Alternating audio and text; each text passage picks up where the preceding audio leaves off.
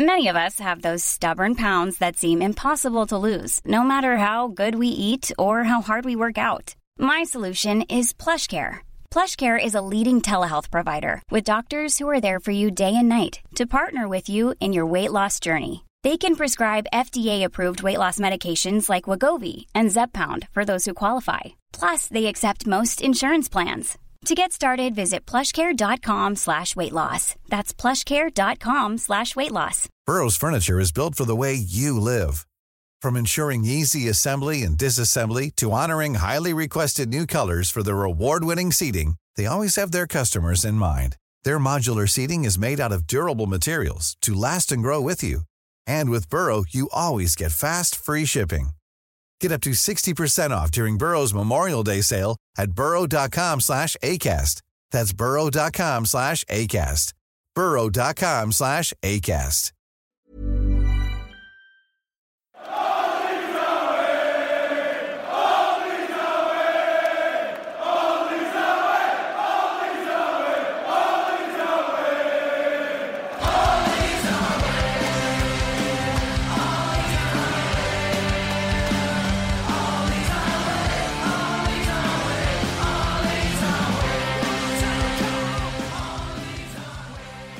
So, hello and welcome to the All Stats Aren't We season preview 21-22. I'm John McKenzie, as always, and I'm joined by some of the other chaps. What I'm going to do is I'm going to go around everyone in order on my screen. So we will start with you, Tom Woodhead. How are you? It's nice to see your face. We don't often get to see your face in these recording sessions, but how are you? I'm not too bad. I brought another laptop into the studio just so that everyone could see my weird red face. Yeah, it's good. I'm not too bad. Looking forward to getting a proper football underway after the slightly underwhelming pre-season. Yeah, slightly underwhelming, but we are going to be positive, and who better to do positivity than Darren Driver? Darren, how are you? I'm very well. Actually, what I was about to say was I'm really not ready for football to start again. I wish it would just piss off for 6 weeks, and then I can feel excited about it. But there's been no time for the excitement to build, so I'm relying on you chaps to, and particularly you, John, to light the fires of my excitement tonight. And if you can't do it, I'm sure Jacob will. So yeah, but I'm good. Cheers, buddy. Light the fires of your excitement. That must be a line from Springsteen. It's not, but it should be, shouldn't it? Light the fires of my excitement outside the factory door. There we go. We'll make it that one. There we go. And the young, sprightly face of the team's. I assume maybe you're not the team's youngest member, but we'll go with that anyway because you have a young, sprightly face. Jacob Stanbridge, how are you? Welcome to the first live stream for you, I think. Thanks very much, John. I'm all right, thanks. Should we do a round poll of everyone here? Am I the youngest? Well, I think it's between you and Tom Alderson. So I think it's definitely not me, mate. I'm 26. How old are you, Tom? I'm 23. Oh, there we go. Yeah, there we go. There we are. But what a lovely segue! What lovely segue to bring in Tom Alderson. So, Tom, how are you? I'm good because I've not paid any attention to pre-season, so I'm probably more positive than most people. But yeah, I'm definitely in the same boat as Darren. As I need another 6 weeks off the football. I can't really be arsed with it yet. But here I am on a preview podcast for the season. Yeah, well, you haven't seen any of the preseason. You're in for a bit of a shock, my friend, when you look over some of those results. But we put the preseason behind us now. We can still say, well, it's preseason. It doesn't really matter. The important things are in front of us now. And that is what we're going to talk about today. We are going to talk about the future season that's coming up. I say that the first thing on our running order is pre-season, which I've just dismissed. But we'll go to some people who have watched the pre-season. What's the general feeling on pre-season? Is it the case that pre-season we can just say, well, pre-season is as pre-season does? How is everyone feeling about pre-season? I'll start with you, Darren Driver. What did you make of the pre-season? Yeah, it's sort of. I was really pleased to see signs of life against Villarreal because some of the games previous to that had looked really pretty shonky in a number of ways. I think sort of pre-season's been marred by a number of individual errors leading to goals, and I'm hoping that that's just the players getting that stuff out of their system. In terms of like the general performance and the tactical stuff, I really don't read too much into pre-season, and I never really have. So I'm just really hopeful that Bielsa's got the team tuned in terms of fitness and in terms of, you know, where he needs them to be for Saturday, and that they come out of the blocks as we're used to seeing at the start of seasons under him. And, you know, he's never done a good pre-season in terms of results and performances. So I'm sort of, you know, I do kind of hold on to a glimmer of hope from that point of view, and that maybe it'll be a Saturday that lights the fire of my excitement. I think the other thing that I noticed was that this is the first pre-season where we've played quite a few decent teams as well. Normally we've had one sort of decent team right at the end of the pre-season, and we had Manchester United in Australia as well, obviously, but generally we've played teams that are below us in terms of level and still not done very well in most of the pre-seasons. You know, we've had bad results even against teams like York and things like that. So hopefully that, you know, the fact that we didn't play so well against Betis and Ajax, well, definitely didn't play well against Ajax, that's more of a symptom of the fact that this pre-season we've stepped up the standard of opposition more than anything else. Does anyone have any worries about the season off the back of the pre-season as well? I mean, it's easy to dismiss, but there were some worrying signs in there. Does anyone have any in particular that they wanted to talk about? I think the obvious thing is that we talked a lot at the end of last season about Rodrigo's pressing, and it looks like there's every chance that he's going to start in the midfield on Saturday, given that he has in the last couple of friendlies. And I still, you know, really consider that to be a really worrying thing, that you know, he may be fitter than he was last season. He may be able to put out more physical output, and I hope that is true. But I really haven't seen any indications that kind of he's improved his awareness, his spatial awareness, really, in terms of the defensive side of the game. So I think that is a bit of a worry, particularly against a team that were able to unpick us in quite so comprehensively last season in the same fixture. And I think considering that Dallas is probably going to be playing at left back as well, if you do have Rodrigo in midfield, Dallas is possibly the best partner because he can cover that space in behind a little bit more, whereas with Klich and Rodrigo, as it seems like it's likely to be, there were quite a few games last season where that combination really left us exposed on the counter. I mean, was it those two in the 6-2 against Man United? Yeah. Yeah, so, I mean, I guess what we're really hoping for is something that's not like that. Yeah, and I guess if Dallas does play at left back, we've seen the fullbacks inverting quite a bit more in pre-season, haven't we? So that might give us a little bit more of a defensive cover than definitely that we got at Old Trafford last year. So maybe there's something in there. I don't know. Jacob, I'll give you the final word on this because you have watched the pre-season as well. Anything that you've picked up on from the pre-season in particular? I think I largely just echoed the stuff that the other guys have said. I'm probably a bit reticent to read too much into the results or anything, but and I just really want to stress that pre-season's about the team getting back into sharpness and freshness, and there's been a lot of noise coming out of the club that is happening, and so I would be encouraged by that, even though there are things that still worry me. Yeah, of course. Well, as this is a live stream, I should say that if you are listening to us, feel free to make a comment, make your views known, let us know what you're thinking, and send questions our way, and we'll do our best to go through those. But I think rather than dwell on the pre-season, I think the best thing to do is for us to jump into our pre-season preview. Our season preview. Let's get it right.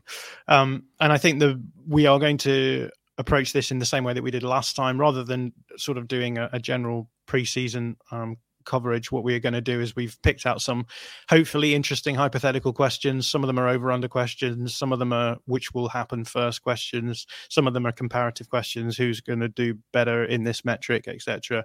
But hopefully, as a result of that, we will be able to cover quite a bit of the various things that are going on in the season, and you'll get a good sense of what it is. So let's start with a nice basic question. It's an over-under question, and it's on last season's finishing position. Last season, we finished 9th in the Premier League.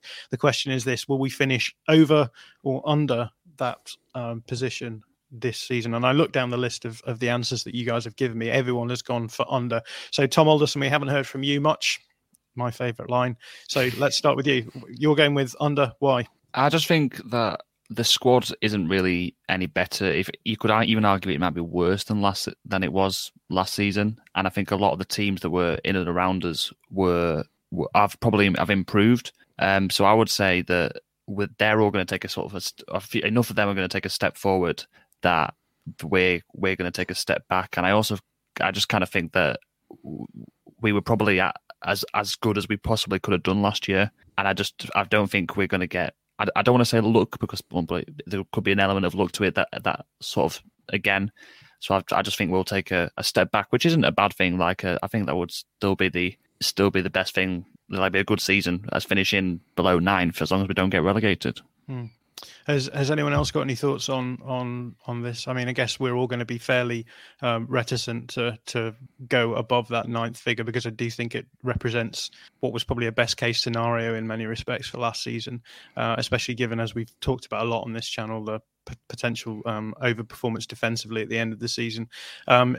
Is there anyone who's particularly worried about this season? Has anyone got a vertiginous collapse on the cards for their season predictions, or is everyone just generally going for a sort of solid, maybe similar sorts of levels of performance, but probably somewhere more like a reflective position finish of maybe in the bottom half, but quite high up? I think you've got a fall in mind, haven't you, John?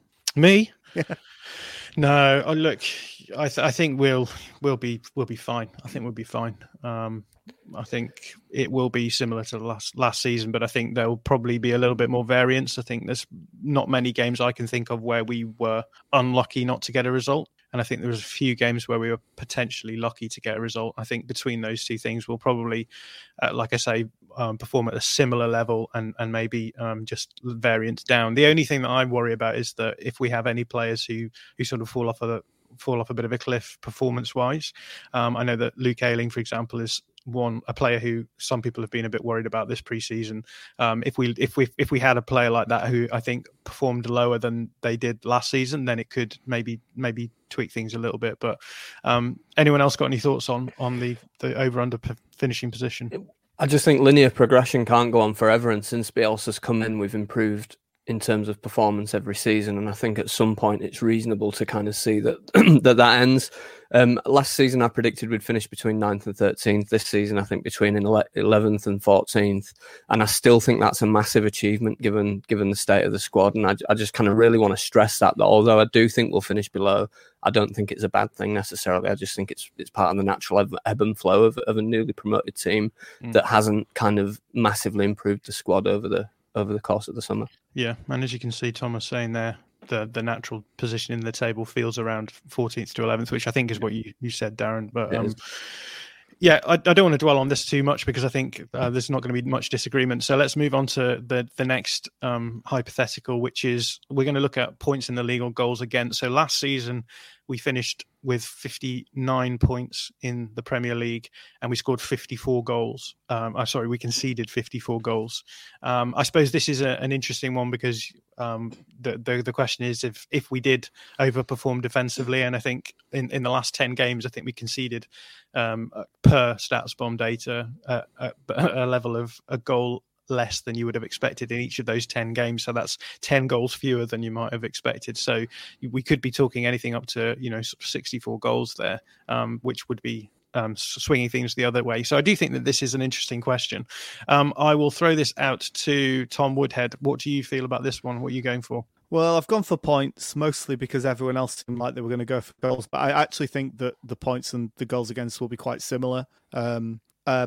I've gone for points just because I think we potentially in the first half of the season might be a little more solid defensively than we were in the first half of last season. And I know preseason hasn't played that out at all. But when we have a fully fit squad and when we have our first choice players in all their positions, if that ever happens, I think we probably are set up to be a little bit more defensively solid than we were in the first half of last season. So, again, it's a very close run thing, though. I don't think there's going to be much in this one.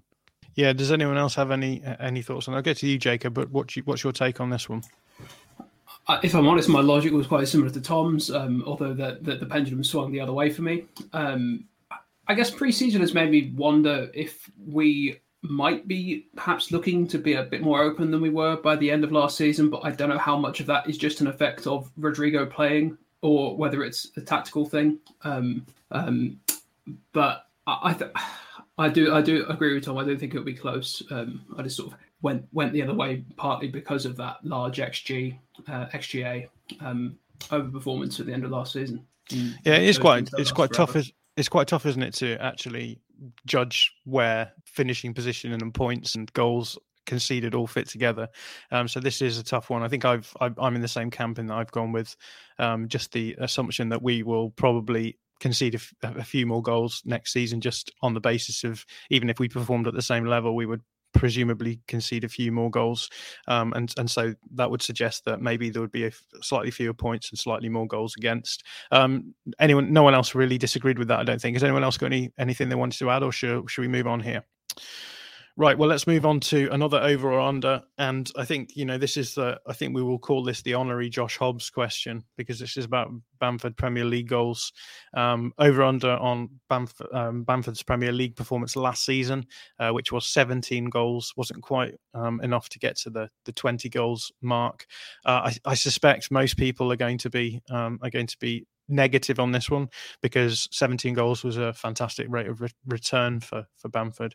Darren, I see that you've gone over and you've written which is wildly optimistic, already covering your back, but talk us through your reasoning on this one. There is no reasoning, really. It's just blind optimism. I just want him to have that season where he finally gets all the twats off his back, gets 20 goals in the Premier League and shuts everyone up once and for all. And then it's more about wanting that than necessarily expecting it to happen. I think 17 goals last season was an outstanding return. I think he'll probably get somewhere there or thereabouts again. And hopefully the 3 goals that he had ruled off by VAR last season won't happen this time, and that'll make up the difference. But I think he'll have just as many chances to score as he did last season, and I think he'll take a really good proportion of them again. I would suggest, Darren, that the phrase "once and for all" means that you don't understand football and how people react to it. Oh, I know, but I'm trying to be hopeful and positive, Tom. That's all. I think with Bamford, the interesting thing is that people assume that his good season last season was like an outlier season. Yeah. Which is, I guess, open for debate. Obviously, Josh wrote that piece before we played in the Premier League, suggesting that the style of football that we'll be playing in the Premier League will suit him a little bit more. And I think that largely bore out last season. Does anyone think that won't be the case going into this season? Does anyone think that we are going to see a wholesale shift of the way that opponents are playing against us that might impact Bamford?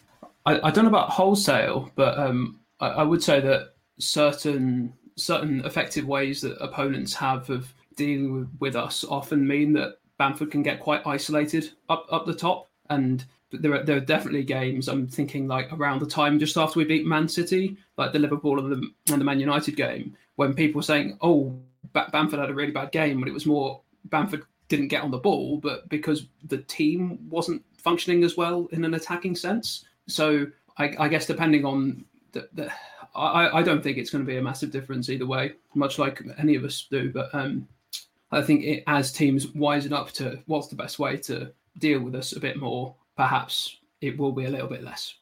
I guess the other thing is that Bamford was basically not injured at all last season. I think he miss one game with a kind of hip thing or something, but it's quite rare that a player won't miss a few games. So even that would mean that it's probably likely that he'll have fewer opportunities to be on the pitch and score goals.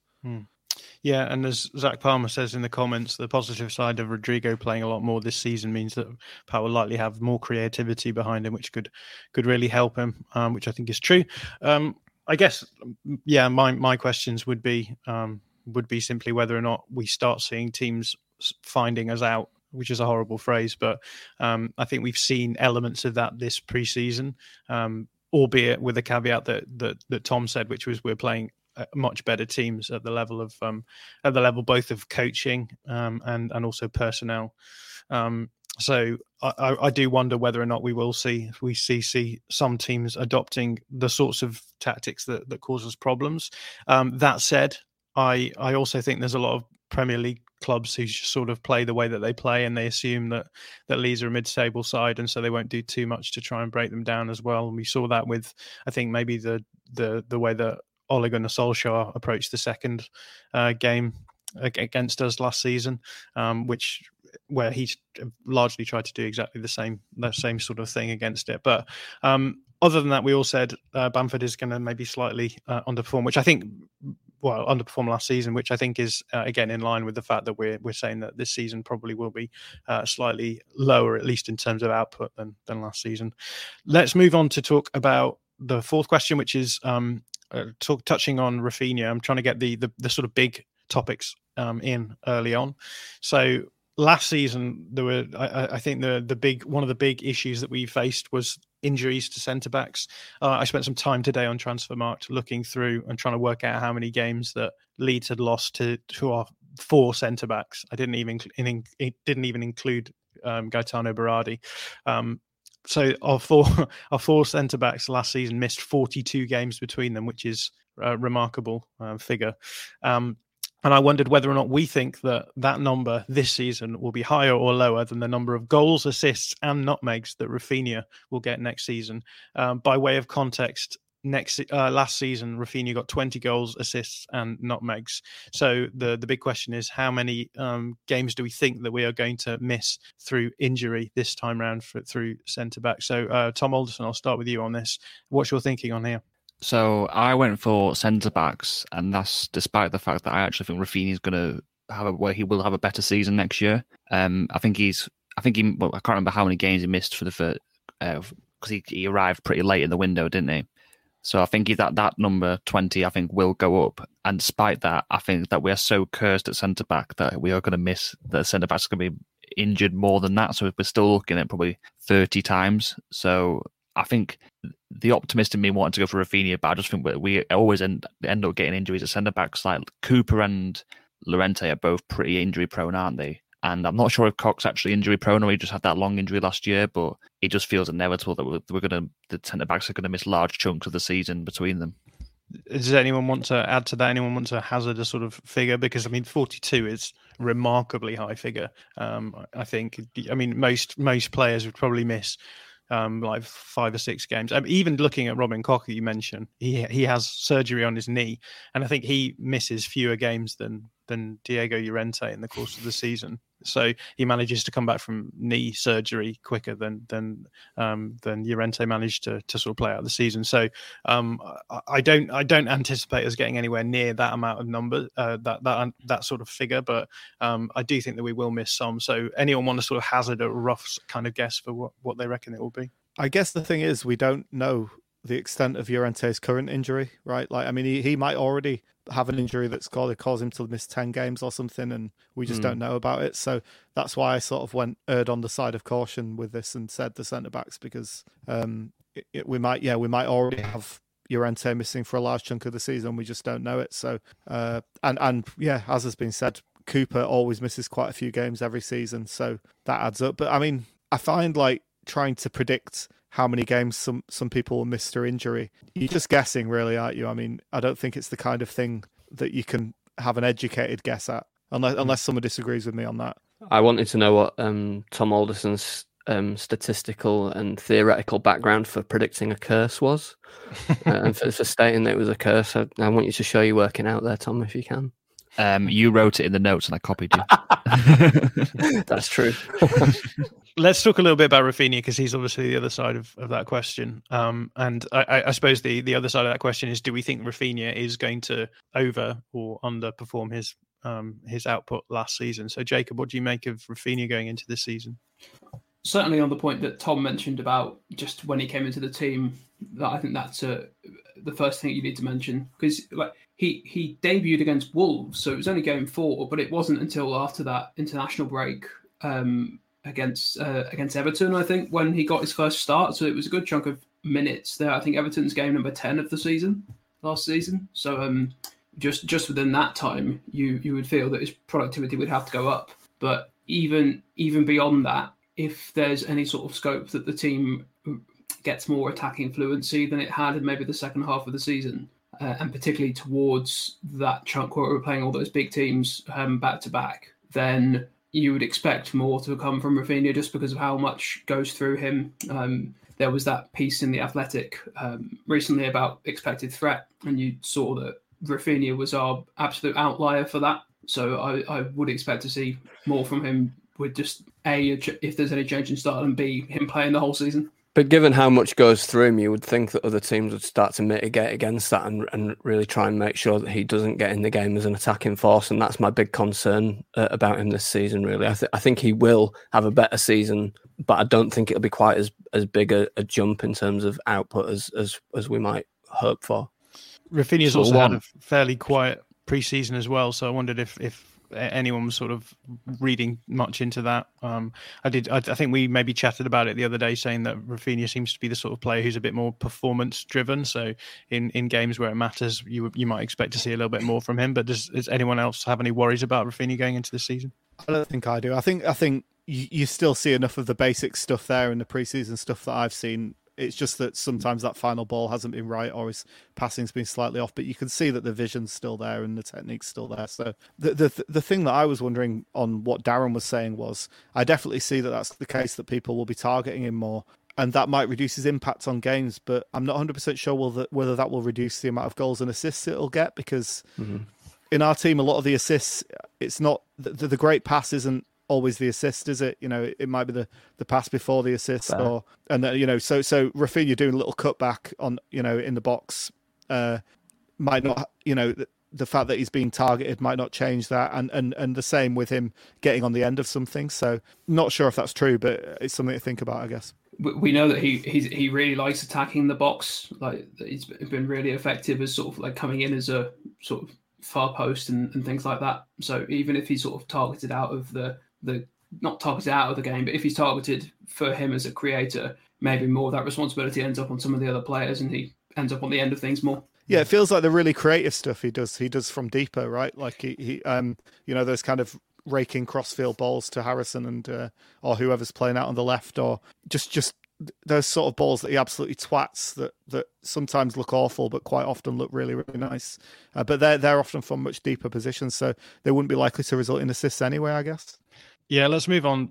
One thing I wanted to add on that one was that we haven't sort of considered that there is a chance that we might sign a winger. So, like, if Noah Lang comes in or Ryan King comes in, Rafinha might end up just playing less games. You'd expect it to be Harrison to drop out most of the time, but if Rafinha gets less, he might end up playing the same amount of games as last season, just by the fact that he's on the bench because Kent and Harrison are playing, or Kent and Lang are playing. But that relies on us getting a transfer in, which doesn't look very likely at the moment.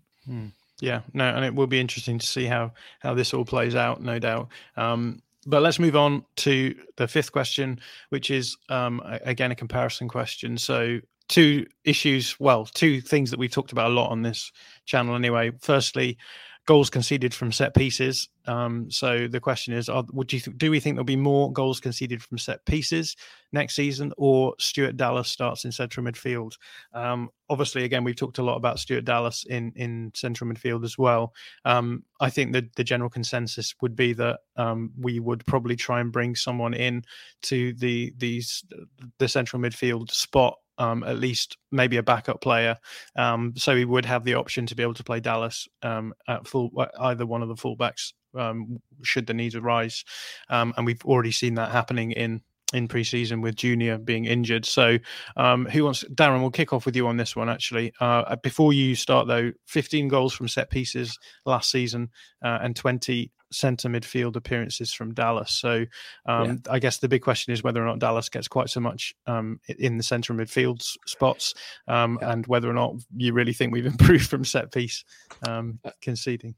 No, I think I've said quite a few times on this channel that I don't really see a kind of necessarily a trend line in terms of our improvement from set pieces. I think we will go through periods in the forthcoming season where we concede quite a few goals from set pieces when we come up against teams with really good delivery or great movement in the box, or where we come up against teams that have got movement which is designed to pull all of our players to the front post and get someone in at the back, or something like that we will still concede quite a high number of goals.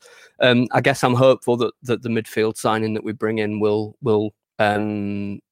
get quite a few games. I think I'm sort of thinking that it'll be broadly the same, like a high scoring draw. I think we'll probably concede a similar number of goals from set pieces as we did last season, and it looks like Dallas will be starting the season at left back at least, and it'll be interesting to see. So I think we'll be somewhere around the same, somewhere around 14, 15, 16, that sort of area for each of them.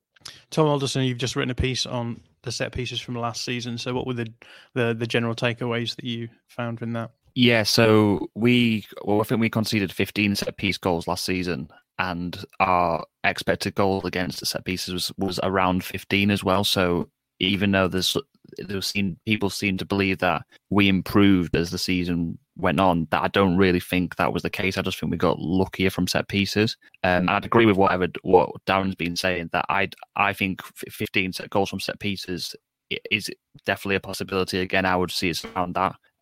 So I've gone for set pieces with this one, just because I think Dallas will play less. I want to say fingers crossed because he did a good job, but I think if we bring a signing in, he'll play less games, or he'll be covering Firpo, who's playing at left back. So I think it'll be around 15 again for set pieces, and Dallas probably playing a few less than that. A couple of you have said Dallas for this one. I think, Tom, you were in that group. So, Tom Woodhead, what do you make of this? I am not in that group. I said set pieces, not Dallas. But I think mostly based on the fact that we know that Firpo's injured, but again, like Llorente, we don't know how badly. So for all we know, Firpo's out for 15 games or whatever, and that's 15 games Dallas is playing at left back pretty much. So I just get, and I guess based on that really gives someone else an opportunity to stake their spot in central midfield. So I wouldn't be surprised if we see Dallas in central midfield a lot this season, but probably more during the course of the game than starting is my guess. At least that's the trajectory that it's going to start on, I think. Yeah, Jacob, you said Dallas, so we'll go to you on this so that we do cover the other side.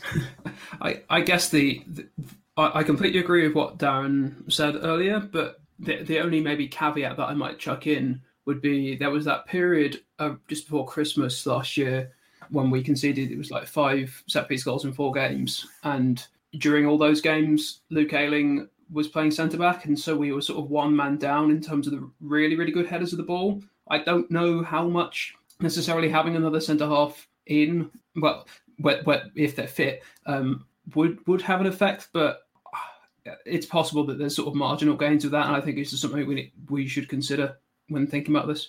And I'm also of the opinion that Dallas is probably actually going to start quite a lot of games in midfield. I think Bielsa likes it.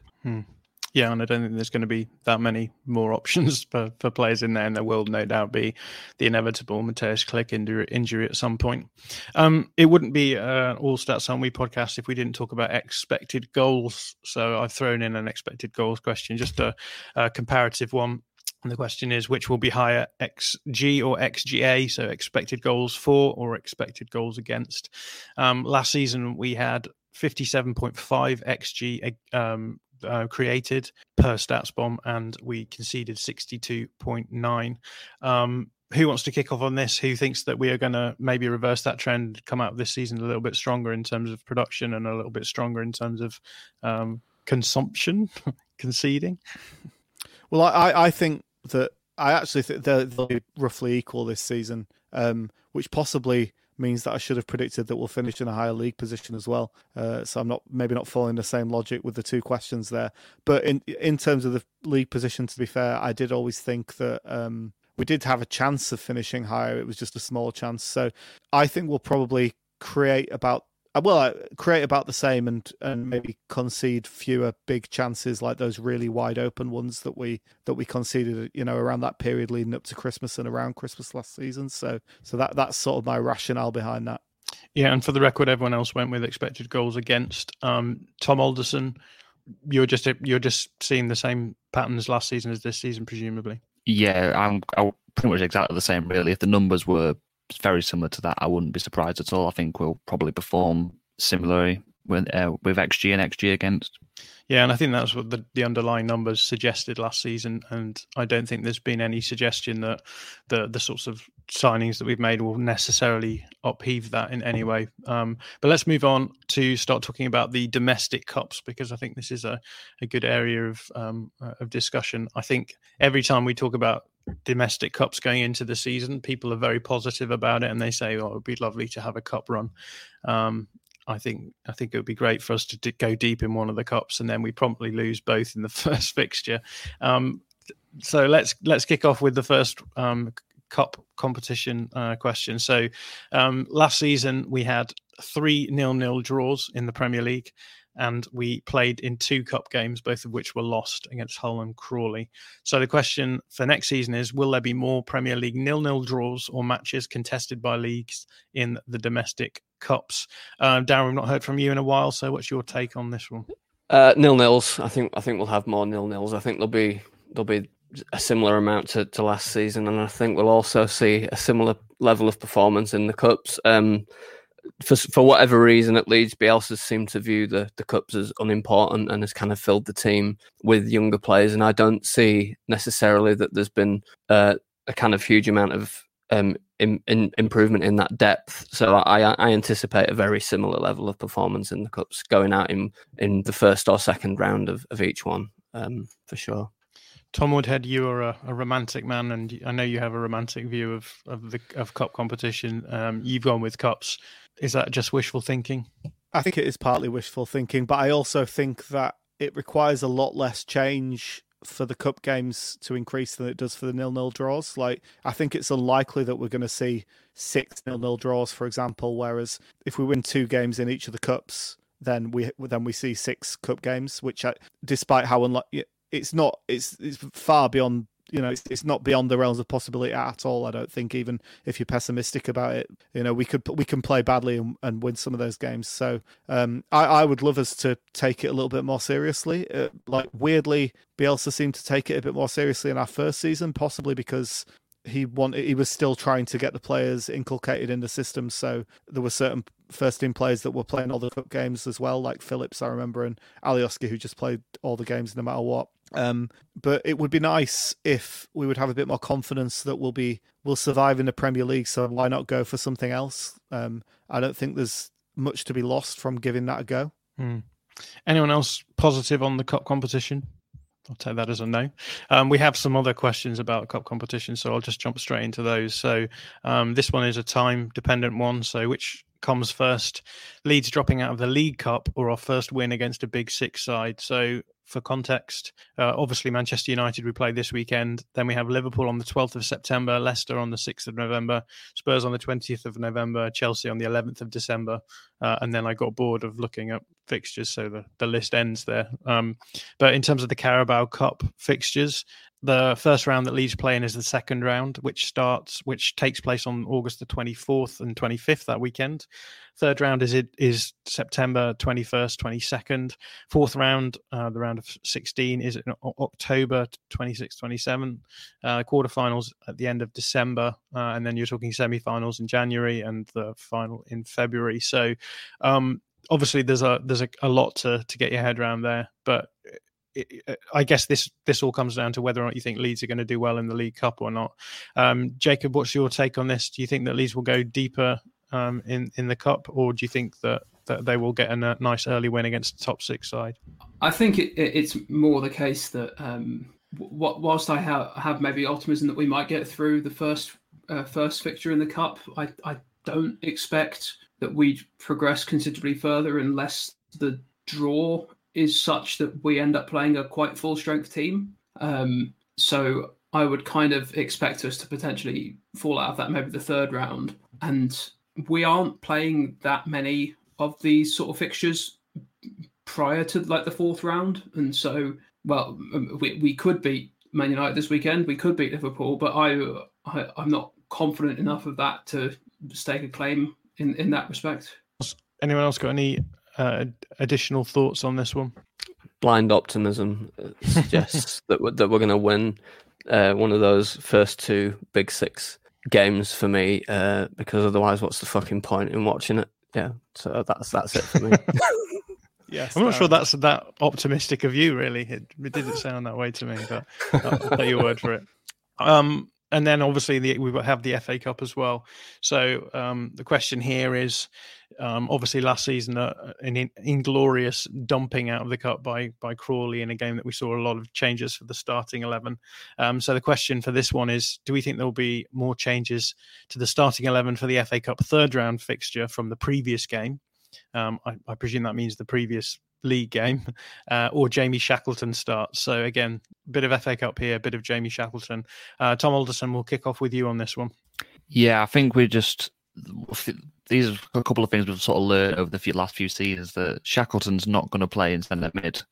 So if he's going to start, he's going to be a right back, and then would he start over Cody Drameh? Like, I'm not too sure.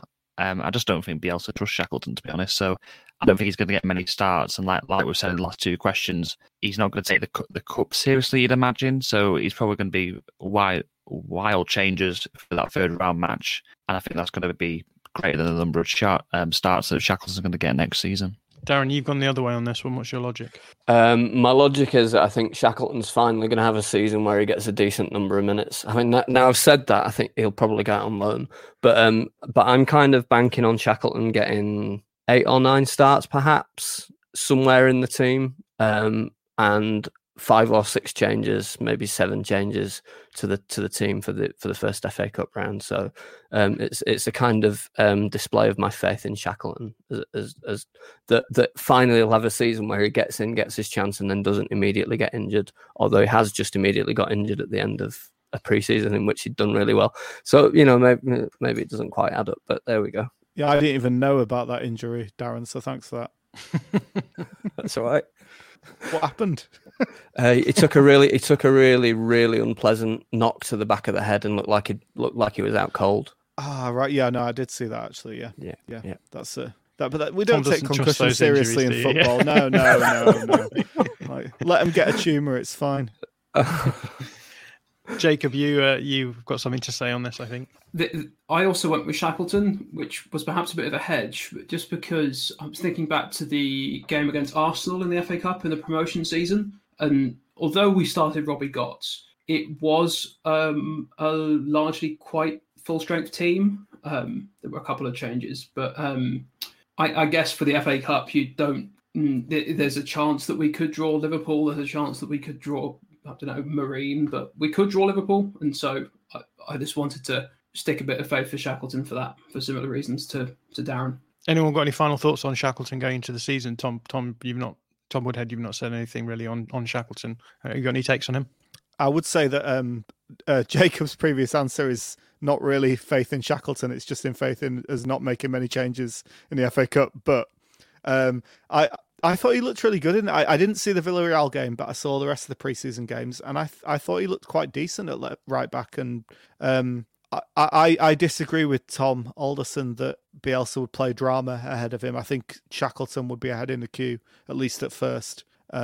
And I think he's earned that. And I agree, he's probably unlikely to start in central midfield much. So I think what we're really talking about is Luke Ayling going to be injured a lot? And if Luke Ayling's injured a lot, is Stuart Dallas not going to be needed elsewhere or not? Because I think Dallas would probably play there if he's not needed elsewhere. So the chances of both those things happening at the same time, I think, are relatively slim. So that's why I've gone for the changes. Yeah, I think there are also chances though of Koch being needed in defensive midfield and Ayling needing to play right centre back. True, because there are injuries there as well. So I think that's another place where Shackleton could gain some starts.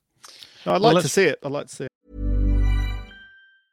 Cool fact, a crocodile can't stick out its tongue. Also, you can get health insurance for a month or just under a year in some states. United Healthcare short-term insurance plans, underwritten by Golden Rule Insurance Company, offer flexible, budget-friendly coverage for you. Learn more at UH1.com.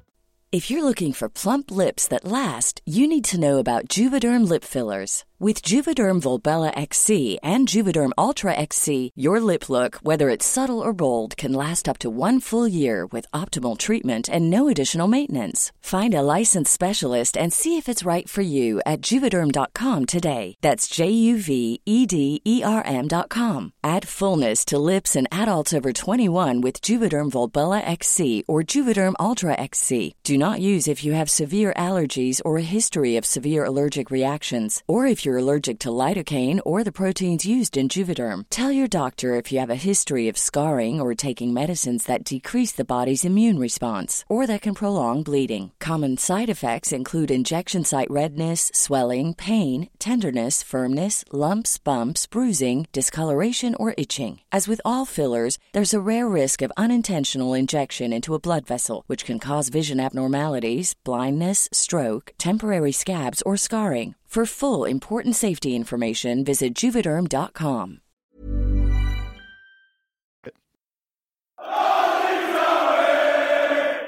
Well, let's move on and talk a little bit. We've got a time-dependent one again here, which comes first, calls for Bielsa sacking or the last signing of the window. This is a very negative one, I suppose. The window closes on August the 31st, so I think we'll get 3 games in before then. So the question here is, do we think that people will...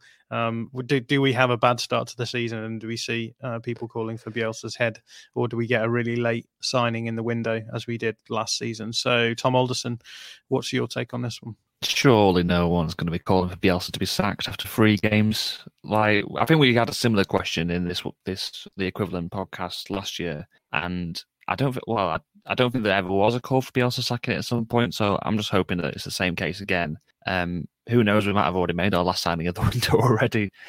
In which case, that we're all going to get this question wrong probably. So I just don't see people calling for a sacking that early. It seems ridiculous, but I don't know, Leeds fans, who knows?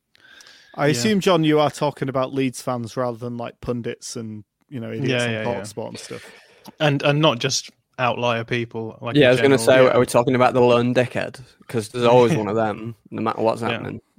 Yeah. I guess the real question here is: do we expect Leeds to have another strong start again, which has tended to be a commonality in the season so far under Bielsa? What's people's take on how we're going to start the season? Manchester United away is a tough first fixture. We've had a tough pre-season. Is there any worries that a bad first game could sort of mean that Leeds stagger on a little bit at the beginning of the season? This is purely anecdotal, but I also have a feeling that Manchester United tend to start seasons badly recently. That might not be true, but that's the sense that I get. So those two things combined, I don't know. I mean, I think I don't think we'll lose all 3 of our opening games, put it that way. And unless we were to get hammered in all 3 of our opening games, I don't see any serious calls for Bielsa's sacking. And even if we did, I think it would be premature and a bit silly, to be honest. Anyone got anything to add on this, or should we move on? Well, there will be a deadline day signing, in my opinion. So that's the other thing I just wanted to mention. Yeah. I suspect there may be a late signing, not least because Lewis O'Brien is currently languishing in his bed from coronavirus, so that's probably going to slow things down a little bit at that end. Whether or not he comes in, I don't know, because no one tells me anything these days. But let's move on and talk about Calvin Phillips. So we did have a question in the stream actually from Joe Brennan before, who said an over-under a question on red cards for Phillips or LUFC crypto tokens bought by the All Stats Aren't We team. Well, I can tell you now that Darren's already loaded up his bank account full of crypto coins. So I don't think there's any danger of that one being won by Calvin Phillips. Our Calvin Phillips question is, interestingly enough, related to bookings. So it is referee related. So we've got, will Calvin Phillips get more bookings this season, or will there be members of the first team squad who make senior international appearances this season? Calvin Phillips made 10 bookings last season. I'm not sure how many first team squad players made international appearances, but I'm guessing it's probably not far off that. It was 8. Okay, yeah, that sounds about right. I think this is a bit of a toss-up either way, but what do we reckon on this one, Jacob, seeing as you've done the required reading for this question? I guess my answer for this is perhaps pessimism on the availability of Calvin. It's that his shoulder injury concerns me, given that it's happened to him a couple of times, like in just the previous season alone, and I'm still not entirely sure what that statement about managing his injury conservatively in advance of the Euros really means. Whether we'll end up seeing something like what's happened with Marcus Rashford, and there be surgery at some point. And then on top of that, we know that Calvin does pick up the odd knock. I know some of that was his shoulder absences, but he does miss games from time to time. And even if he ever got a red card, then that's another game to not get a yellow in. So I think it's possible that we do see maybe a couple of bookings fewer, and then that puts it pretty much level with the number of players that we have who have made international appearances. And so for that, you just need someone to get an international call-up who hasn't. That could be Harrison, that could be Rafinha, that could be Strauch, but possibly not. but it's probably going to be 5 close. different nations where he could actually qualify. So yeah, probably slightly higher possibility with him. But yeah, I think you're right, and definitely the way that they were speaking about the Calvin Phillips injury when it happened at the end of last season was that they were going to be treating it conservatively because of the Euros coming up, which suggests that maybe if the Euros weren't coming up, they would have actually just gone through with the surgery that he clearly requires on his shoulder. So I suspect he's probably got something like a loose or torn rotator cuff or something in his shoulder, which obviously needs to be operated on, otherwise his shoulder will keep popping out. And I think it's a fairly simple surgery and will stop that from happening in the future. So whether or not they would just soldier on through the season and maybe risk it happening a couple of times, I don't know, and then try and get through to next summer and get it through. Either way, as Tom Woodhead would say, this isn't wildly hypothetical, but I suppose either way, you're still seeing him missing a few games there.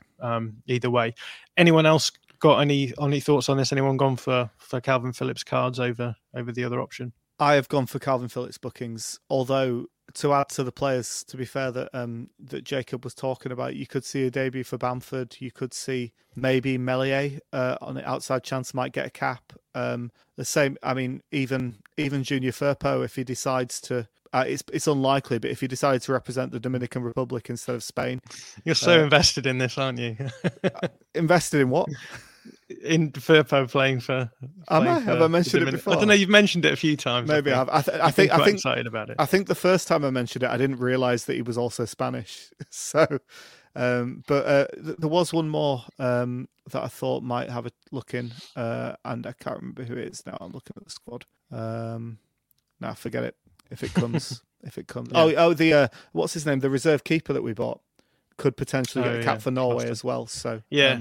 Yeah, no, that's true. And I think he was on the bench for a game, but then maybe was pulled off it because of COVID or something. But he was very close to something like that anyway. But he got the call up, but wasn't on the bench. Yeah. It wasn't that he was literally on the bench and they dragged him off. It wasn't quite that exciting. Regardless, anyway, I went for Phillips bookings because he always gets a lot of bookings. So yeah. Next question is a little bit straight-laced, but I think it's a good one because it's about Mateusz Klich and Tyler Roberts, two players who are constantly, well, certainly in the case of Tyler Roberts being talked about, but we've just gone with a simple one here, just who's going to get more goals, Mateusz Klich or Tyler Roberts. Klich got 4 goals last season, Roberts got 1. I think maybe some of the more negative people in the fan base would suggest that Tyler Roberts might never score again for Leeds, but I think this is a good question because Tyler Roberts, I think there's a lot hanging on him this season. He could do well, and I think it's an important season for him. So Tom Alderson, we haven't heard from you in a while. What's your take on the Klich Roberts goal continuum? Well, I don't know if you mentioned it, but Klich's got 4 last year, Roberts got 1, and I just think Klich missed such a large period of time last season that I think I could see him matching that again, even like with more games, fingers crossed. And I don't really have any faith in Roberts to get a load more goals, especially if he's playing midfield. I think maybe up front, if he got a run there, you might see him getting a few more goals. But this is more me hedging my bets that I think Klich's probably going to play more games and therefore have more chances to score. Tom, what's your take on Tyler Roberts this season? Do we think that we'll see a lot from him, or has he blown his chance last season when he got a fairly good run in the side and there was injuries that sort of helped him out? Is it me or Tom? Sorry. Yeah, sorry, Tom Woodhead. Yeah, you're on mute, Tom. I certainly don't think he's blown his chance, but I do think that it seems like Rodrigo has that shirt at the moment, and therefore you're probably looking at substitute appearances for Roberts in the near future at least. So, and Klich seems like he's going to be starting the season. So I think, as Tom was saying, just out of virtue of Klich playing more games and more minutes, I think he's likely to score more goals. If you were to tell me that they were going to play equal minutes throughout the whole season, I would be tempted to go for Roberts because I think he's unfairly maligned in a lot of ways and he is capable of scoring goals. And I don't think he's the kind of bottler that people assume him to be. But just purely because I think Klich is going to play quite a lot more, I would go for him. Yeah, I guess it depends on whether or not Rodrigo gets injured, right? Because if Rodrigo gets injured at any point in the season, you would expect maybe a Klich Roberts midfield, with Roberts being the more attacking of the two. And so then the question sort of becomes whether or not Roberts can pick those goals up. I noticed that you've gone for Roberts, Darren. I know that you are an iconoclastic man, but what's your reasoning behind this? Yeah, pretty similar to that, really. That I suspect that Rodrigo will miss some chunks of the season. I think Tyro will get a good number of minutes. Some of those will be at 9. And I think I don't think he's going to score absolutely tons of goals, but I'm pretty confident that he might get 5 or 6 across the season. And if Klich's playing in a slightly more withdrawn role, then I suspect that he'll get fewer goals, and he's not going to be on Klich won't be on penalties this year, I wouldn't have thought, given the one that he missed against West Ham. So with all that in mind, I think that it'll be fairly close, but I'm pretty happy for Roberts to come out on top with that one. One of the interesting stats from last season was that Jack Harrison scored 8 goals and got 8 assists. And so that is the basis of our next question, which will happen more, assists from Jack Harrison or goals from Jack Harrison? Jacob Stambridge, what's your take? I went with assists. My main reason for that was I was having a browse back through some of the stats earlier, and I think he was second only to Dallas in terms of XG over performance last season. And so my logic was maybe some of those long-range goals don't go in. He doesn't whack that goal in against Newcastle again. And whereas I think I didn't look at his expected assists or anything, but I feel like a lot of the things that he assists become higher value chances just from the way that we quite often like to build the attacks. And so my thought was that those things were probably more likely to go in regularly. Was it last season? I think he was quite high in the league as well, either for expected assists or it might have just been chances created. I can't remember. I think I remember seeing like a graphic and it was him and De Bruyne were near the top, which sort of to add on to what Jacob said, that kind of suggests to me that he's going to get more assists than goals when you take out what a couple of those long shots not going in. Yeah, I can't remember what his expected goals figures were, but I have a feeling that he maybe overperformed quite considerably. Just thinking of some of the goals that he did score were quite nice. The Liverpool goal was fairly low percentage chance, so I suspect he probably performed his expected goals, but probably came out fairly square with his expected assists, which is why I've gone for assists. But did anyone go for goals out of interest? Darren just went for Jack. Yeah, that was because the question got changed at the last minute, you fuckers. I think it's pretty clear that Jack will be the winner of this one either way. Jack so you are right. Yeah, I am. Yeah, of course. Yeah. No one's going to go for goals, presumably. Then I think he'll have a decent season again in terms of goal scoring. I think it'd be broadly similar, but I actually expect him to get a couple more assists this year. So yeah, I've gone with assists. Yeah, nice. Pascal Struijk, the patron saint of the All Stats Aren't We channel. He's maybe a bit too young to be a patron saint, I don't know, but we had to throw him in here. A player who's had a very solid pre-season indeed. The question we've got is, what is going to come first, Pascal Struijk's international call-up or his first goal? I think did he get a couple of goals last season? He certainly got one. Got one. Yeah, he got one not in a cup competition, but maybe in a. He got one in a pre-season game against Pacos de Ferreira. Right. And he got one in pre-season this time around as well, if I'm correct. Not that I've memorised Pascal Struijk's stats. Everyone has gone for goal here, no doubt, because it's fairly unlikely that he's going to get his international call-up, I think, given what we saw going into the Euros. Although, having said that, there are a number of international breaks coming up. I think there's 2 or 3 certainly coming up in, I think is it October, November, the 2 international breaks. So there's a possibility he might get called up for one of those 2, especially the way that he's been performing recently. Who wants to wax lyrical about Pascal? Darren, I can see you've unmuted yourself, so I'm going to assume that you are ready, you're primed to go. No, I think he's going to have an absolutely massive season. I think he's had a really good pre-season. He looks incredibly sharp. I think he looks a bit more confident in terms of the possession stuff, which I think is really good.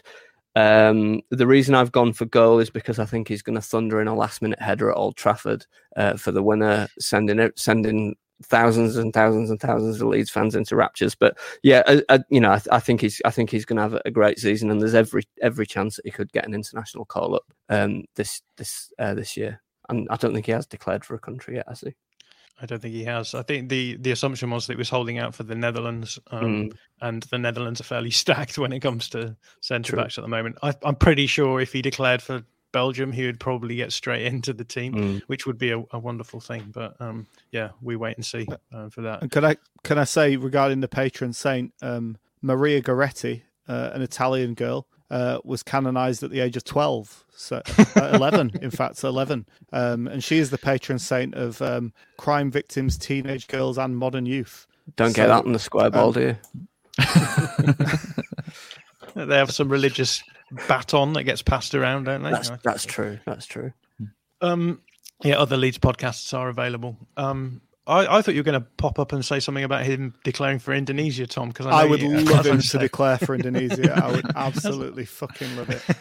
As I've said, you do have this fascination with the players who could represent smaller nations on the world stage, the biggest stage of all, in fact. So, anyone else want to say anything about the boy Pask? I was just going to say, I think he missed quite a lot of big chances from set pieces last season. So I think I think he just likely to get a few more goals next year. More, that's me being an optimist, but he was always, to me, I don't know if anyone agrees, but he always seemed to be our biggest threat from set pieces over the season. I always felt like when he played, we had a lot more chance to score. He certainly absolutely rammed that goal against Arsenal into the top corner from a corner kick. So hopefully we'll see more of that this season. The final, we've got a couple more questions on the squad side of things, but we have another centre-back question, and this time it's just focusing on the right centre-back conundrum. So question 15, who's going to get more appearances, Robin Koch or Diego Llorente at right centre-back? Who wants to kick off on this? I think this is maybe a little bit closer than maybe people would have thought, given that there was that injury to Llorente pre-season. So there's the possibility, at least, that Koch might start there, might prove to be difficult to upend from there. Jacob, what's your take on this? Who do you think is going to get the more appearances? With what you were just saying, I imagine that scenario could well happen. In fact, I think it probably will. The reason, though, that I went for Llorente is my previously mentioned sort of pessimism about the availability of Calvin and the feeling that it's most likely Robin Koch that will get pulled up to cover that position. I guess it's possible if Llorente is already injured at the same time, then you could see Strout going up there. But yeah, that was sort of the thing that informed my logic. I think it's quite possible that they do make similar amounts of appearances throughout the season, like they did this season. But yeah, that was it for me for Llorente. Darren, you've gone the other way. I think everyone else went for Llorente. You've gone for Koch. What's your thinking behind this? Yeah, just he's starting the season there in all likelihood because of Llorente's injury, and I think once Bielsa's team gets into a groove and he feels like his 11 is settled, I think he kind of quite rarely changes it. I think Jacob's point about Calvin is a really fair one, and I think that is the kind of unknown factor in kind of my decision making around that, really. But I think Koch will get a really good run there at the start of the season, all things being equal. Yeah, does anyone want to talk about Robin Koch I guess the Robin Koch conundrum, really, that he was brought in as the starter at right centre back and then obviously had that injury, and so we brought Llorente in quite late in the window, and now there's the question about who has I guess is further up the hierarchy than the other. Does anyone have any thoughts on that in particular? It's an interesting one because I always felt, and I think we mentioned this on the podcast in the past, that Koch was an auto signing, whereas Llorente's a Bielsa signing. So I would guess, if I was to guess, I would say because Llorente ended the season there, and I think he's favoured by Bielsa, he probably would be the first choice. But yeah, I think what you guys have all said, I think with Koch starting the season there, I think he might get a run there and find it hard for Llorente. Well, Llorente might find it hard to come back in. I'm muted. Sorry, Zach Palmer there saying, any concern about the fact that Koch has mostly been playing midfield recently? Will he take some time to settle into that role again? I think the pre-season is really interesting from this perspective because obviously we've seen that Koch was presumably being trialled out in that defensive midfield role, and then Llorente has picked up that injury, and so I think that sort of reshuffles everything, and we're going to end up, I don't know, with questions to be asked at least about how that everything fits together. I know a lot of the fan base are pretty keen on Llorente, but my suspicion is that we'll slowly see Koch usurp Llorente this season. Maybe injury dependent, but I think that because Llorente will pick up injuries, and I think Koch will be a little bit more consistent. It will just be just simply a question of who has the fewer injuries in that regard. Anyone have anything else to add on this one? I think the only thing I'd say is that Koch, when he first came in, I was quite underwhelmed with him on the ball, like at the beginning of last season. I think that's partially because we'd come from Ben White, who was obviously incredibly good on the ball, so it seemed like a step down. But what I'm half wondering is whether his appearances in midfield might have helped in that regard. He's certainly looked a little more comfortable passing to me in his appearances in midfield than he has in his appearances at the back, and I wonder if that experience of seeing what it's like in the midfield will maybe help him in terms of his distribution when he moves back again. Yeah, we've certainly seen both of those centre-backs, both Koch and Pascal, I think, being way more progressive in a lot of respects. Even someone like Cooper, I think last season, on the progressive side of things was remarkably good. Cooper's obviously a much more high-volume progressive player, but I think when I was looking at the Transfer Lab metrics where they try and put values on progressive passing, Cooper was definitely up there with the rest of the centre backs in terms of the value that he adds just through his long passing. So I think part of the problem is that on this question, I think we've got four really good centre backs, and I think that because Llorente came in and we had that overperformance on at the second half of the season, there's this sort of assumption that was mainly down to Llorente, and I think that maybe clouds people's opinions on the other centre backs. I think the other centre backs are all of a pretty similar level. Obviously, Cooper is on the decline, and I suppose the question is how long Llorente can last as well this season, given that we've seen him injured quite a bit in his time at Leeds. So for me, I think this all just comes down to who's going to be fittest for the longest. But I don't want to get us mired down in centre back problems, because I know people get annoyed when we talk about centre back. So we'll move on to one final question about squad players. I know we've got two final questions about squad players. First one is under 23 senior appearances. So that's players who are getting the majority of their appearances for the under 23s, who then come on to make appearances for Leeds, versus junior Firpo games missed to injury. A little bit of tongue-in-cheek, this one. So yeah, who wants to kick off on this one? 23s will have more appearances than junior will miss games to injuries, in my view. Who do you think's going to be? Who do you think are going to be those players who get those performances? Shackleton played more minutes for the 23s last season than he did for the first team. So on that basis, that's kind of, he's going to take a big chunk of them. I think Greenwood will get get some minutes. And I think there'll be an outlier, and I'm not quite sure who it is, but I think maybe Gelhardt will come through. But I think principally it'll be between Shackleton and Greenwood, and I suppose it depends on whether Meslier ever gets injured. I hope not, please God, no. And whether we count. It depends where Christopher Claesen plays his football this season as well, whether he plays minutes for the 23s, and I suspect that he might. So I think you might get a couple of games there as well, because it's quite rare that even a goalkeeper goes through a whole season without an injury. It also seems like maybe Somerville has leapt ahead of Poveda in the pecking order, and he seems more the kind of player that would get 10 minutes at the end of a lot of games, just because he's so direct and dribbly and he's a really good dribbler. I mean, Poveda is a decent dribbler, but in a very different way, a more kind of a less pacey way, I guess, and a less kind of a way that's less likely to cause chaos. So I could see Somerville being brought on as a kind of last gasp when we've sort of run out of ideas a little bit.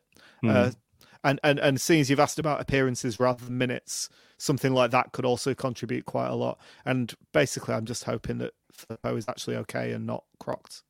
Yeah, I think the indication is that this is just a knock rather than anything more worrying. But he has had some bad injuries in the past, so I guess this is a question of whether or not he could stay fit for the whole season. And if he does get another knee injury or whatever it is he's had in the past, then obviously that makes it game over for the under-23s appearances, I think. But I'm aware of the time, so let's just move on. I'm going to skip will I skip that question? I'll skip the last question. We'll go with this one. So 17.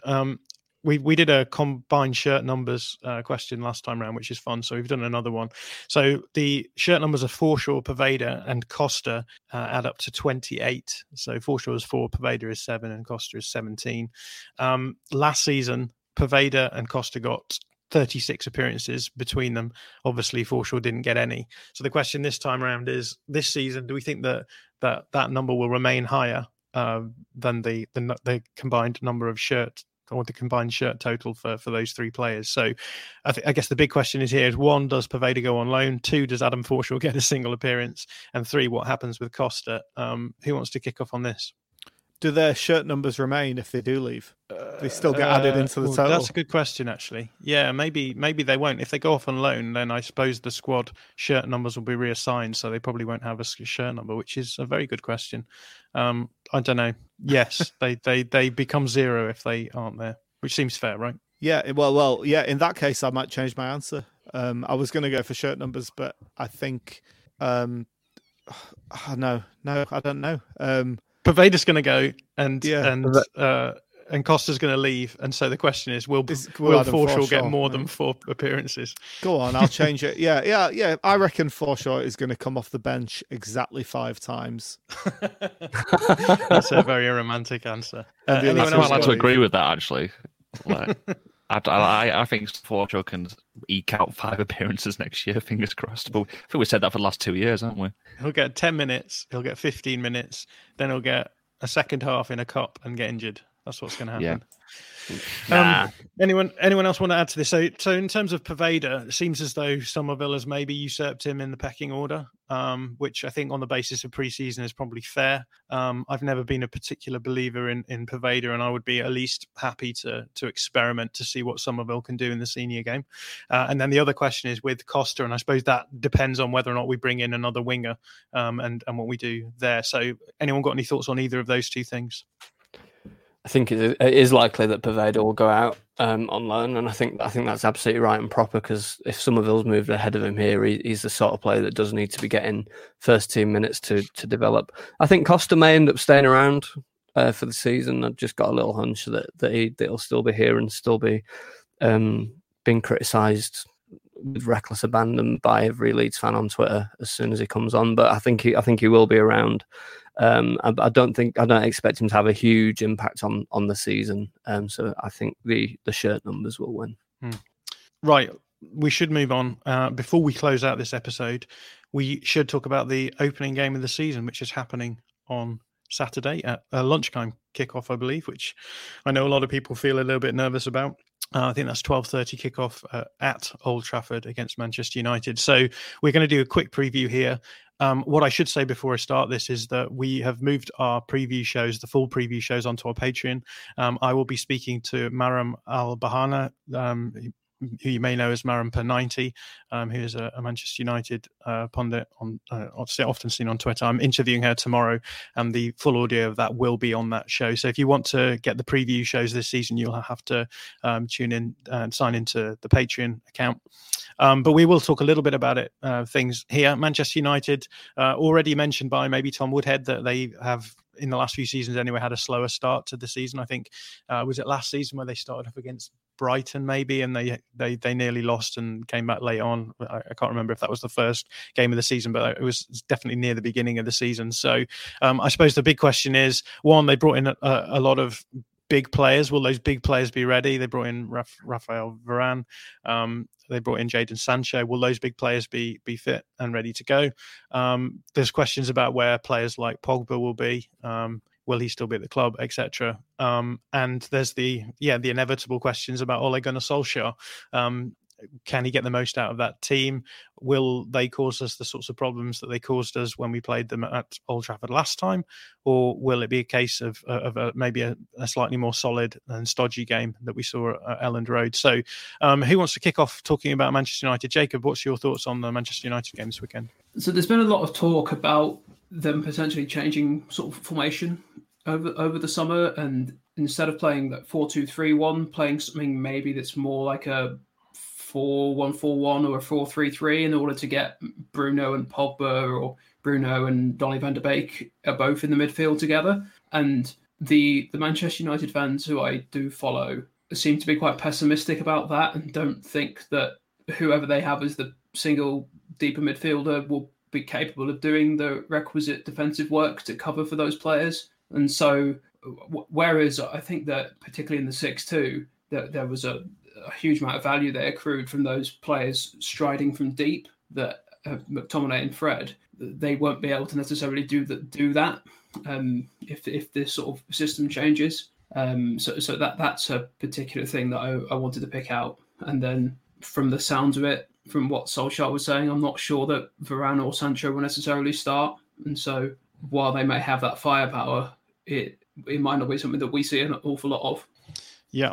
I think those are very interesting points. What do people make of the difference between the 4-2-3-1 and the 4-3-3 or 4-1-4-1 as Leeds play against it? Is there one of those formations that we would prefer on the face of it? I think the thing with the 4-4-4, well, with the 4-3-3 is that it matches up directly with our formation that we play against it. So I think it comes down even more to individual battles than it does when we're playing a 4-2-3-1, because the teams are already in attacking and defensive phases sort of set up in the same shape as each other. So there are a lot of individual duels that are going to be very important. I think it's interesting. The thing about the Solskjaer, like if Leeds had signed Sancho, he might not even be on the bench for this game, but you know that he's going to be on the bench for Man United because Solskjaer is a heavy believer in moments and the magic of Manchester United and those magical moments when players come on and do something on the wing and all that bollocks. So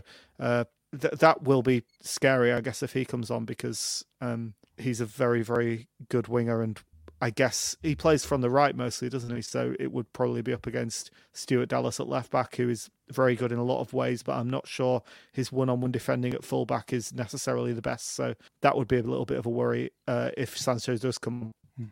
Yeah, we've got this again from Zach Palmer, who says at home to Leeds is one of the only games Manchester United could play Pogba in double pivot. Rodrigo man-marking him is a scary proposition, especially if Bruno can pull Calvin out of position. I guess the question is, are we expecting to see Calvin? I think there's been an interesting pre-season from him insofar as it's seemed very much to me as though he had a big holiday after the Euros, and he hasn't really been up to speed since then. So are we expecting Calvin on the weekend, or do we think it could be Robin Koch, or is that going to be kiboshed by the fact that we're already short on centre backs, Darren? Yeah, I think Llorente's injury is going to force our hand there and mean that we do, in all likelihood, see Calvin. I suppose if Shackleton hadn't picked up that injury, which is likely to put him out of the first game as well, we might have seen Luke Ayling move to right centre back and Shackleton play at right back. But as it is, I suspect it will be Calvin that plays, and I just hope that he's putting some hard yards in this week to try and get himself ready. Yeah. And so I guess it sort of feels as though we're sort of caught between this idea that Manchester United could be there for the taking, given it's the beginning of the season, but also worries that actually, in terms of the beginning of the season for us, there are a few worrying realities there in terms of just availability and maybe not being quite as sharp as we would have wanted to be in pre-season. Although I think the Villarreal game did show that against certain teams, our press can be functional. Manchester United, though, I suppose worryingly enough, given the Ajax game, where Ajax I thought were quite smart in how they moved our midfield around in particular, and moved our defence around actually with their forward players dropping quite deep, did prove that you can move Leeds around and make their press look a little bit silly.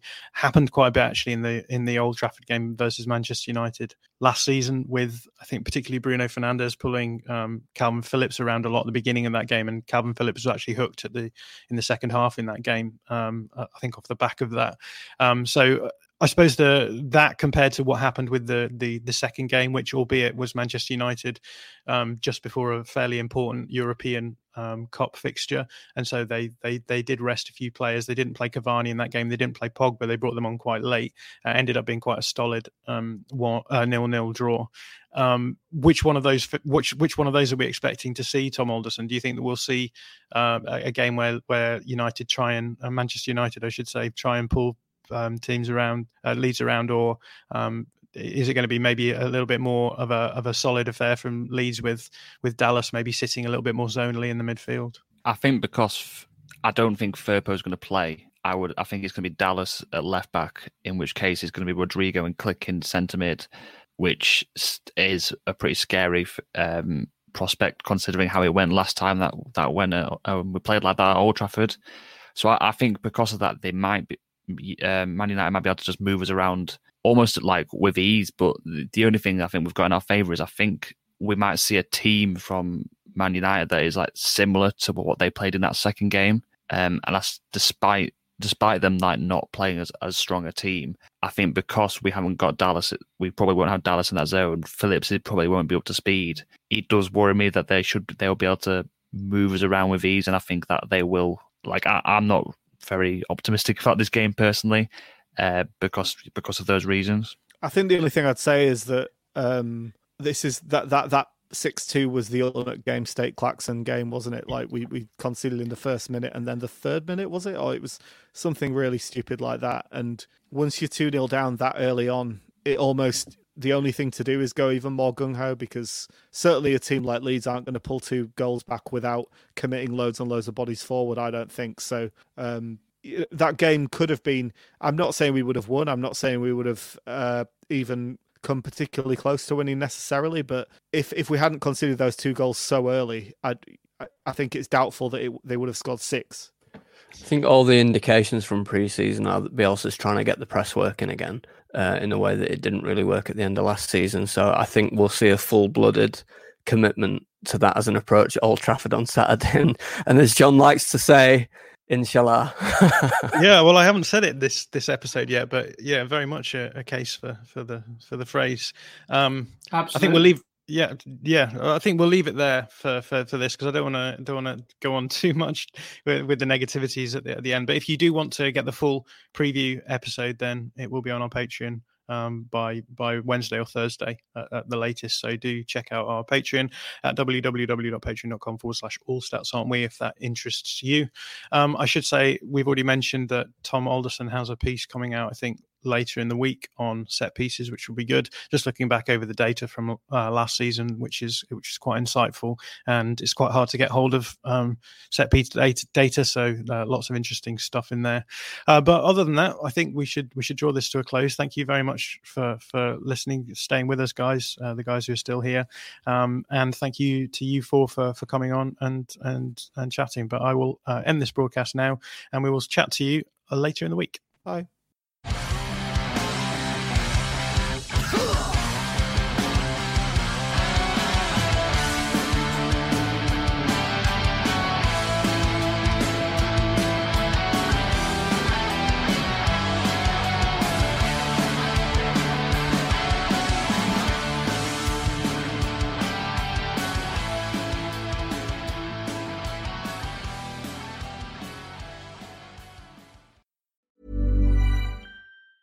Mom deserves the best, and there's no better place to shop for Mother's Day than Whole Foods Market. They're your destination for unbeatable savings, from premium gifts to show-stopping flowers and irresistible desserts. Start by saving 33% with Prime on all body care and candles. Then get a 15-stem bunch of tulips for just $9.99 each with Prime. Round out Mom's menu with festive rosé, irresistible berry chantilly cake, and more special treats. Come celebrate Mother's Day at Whole Foods Market.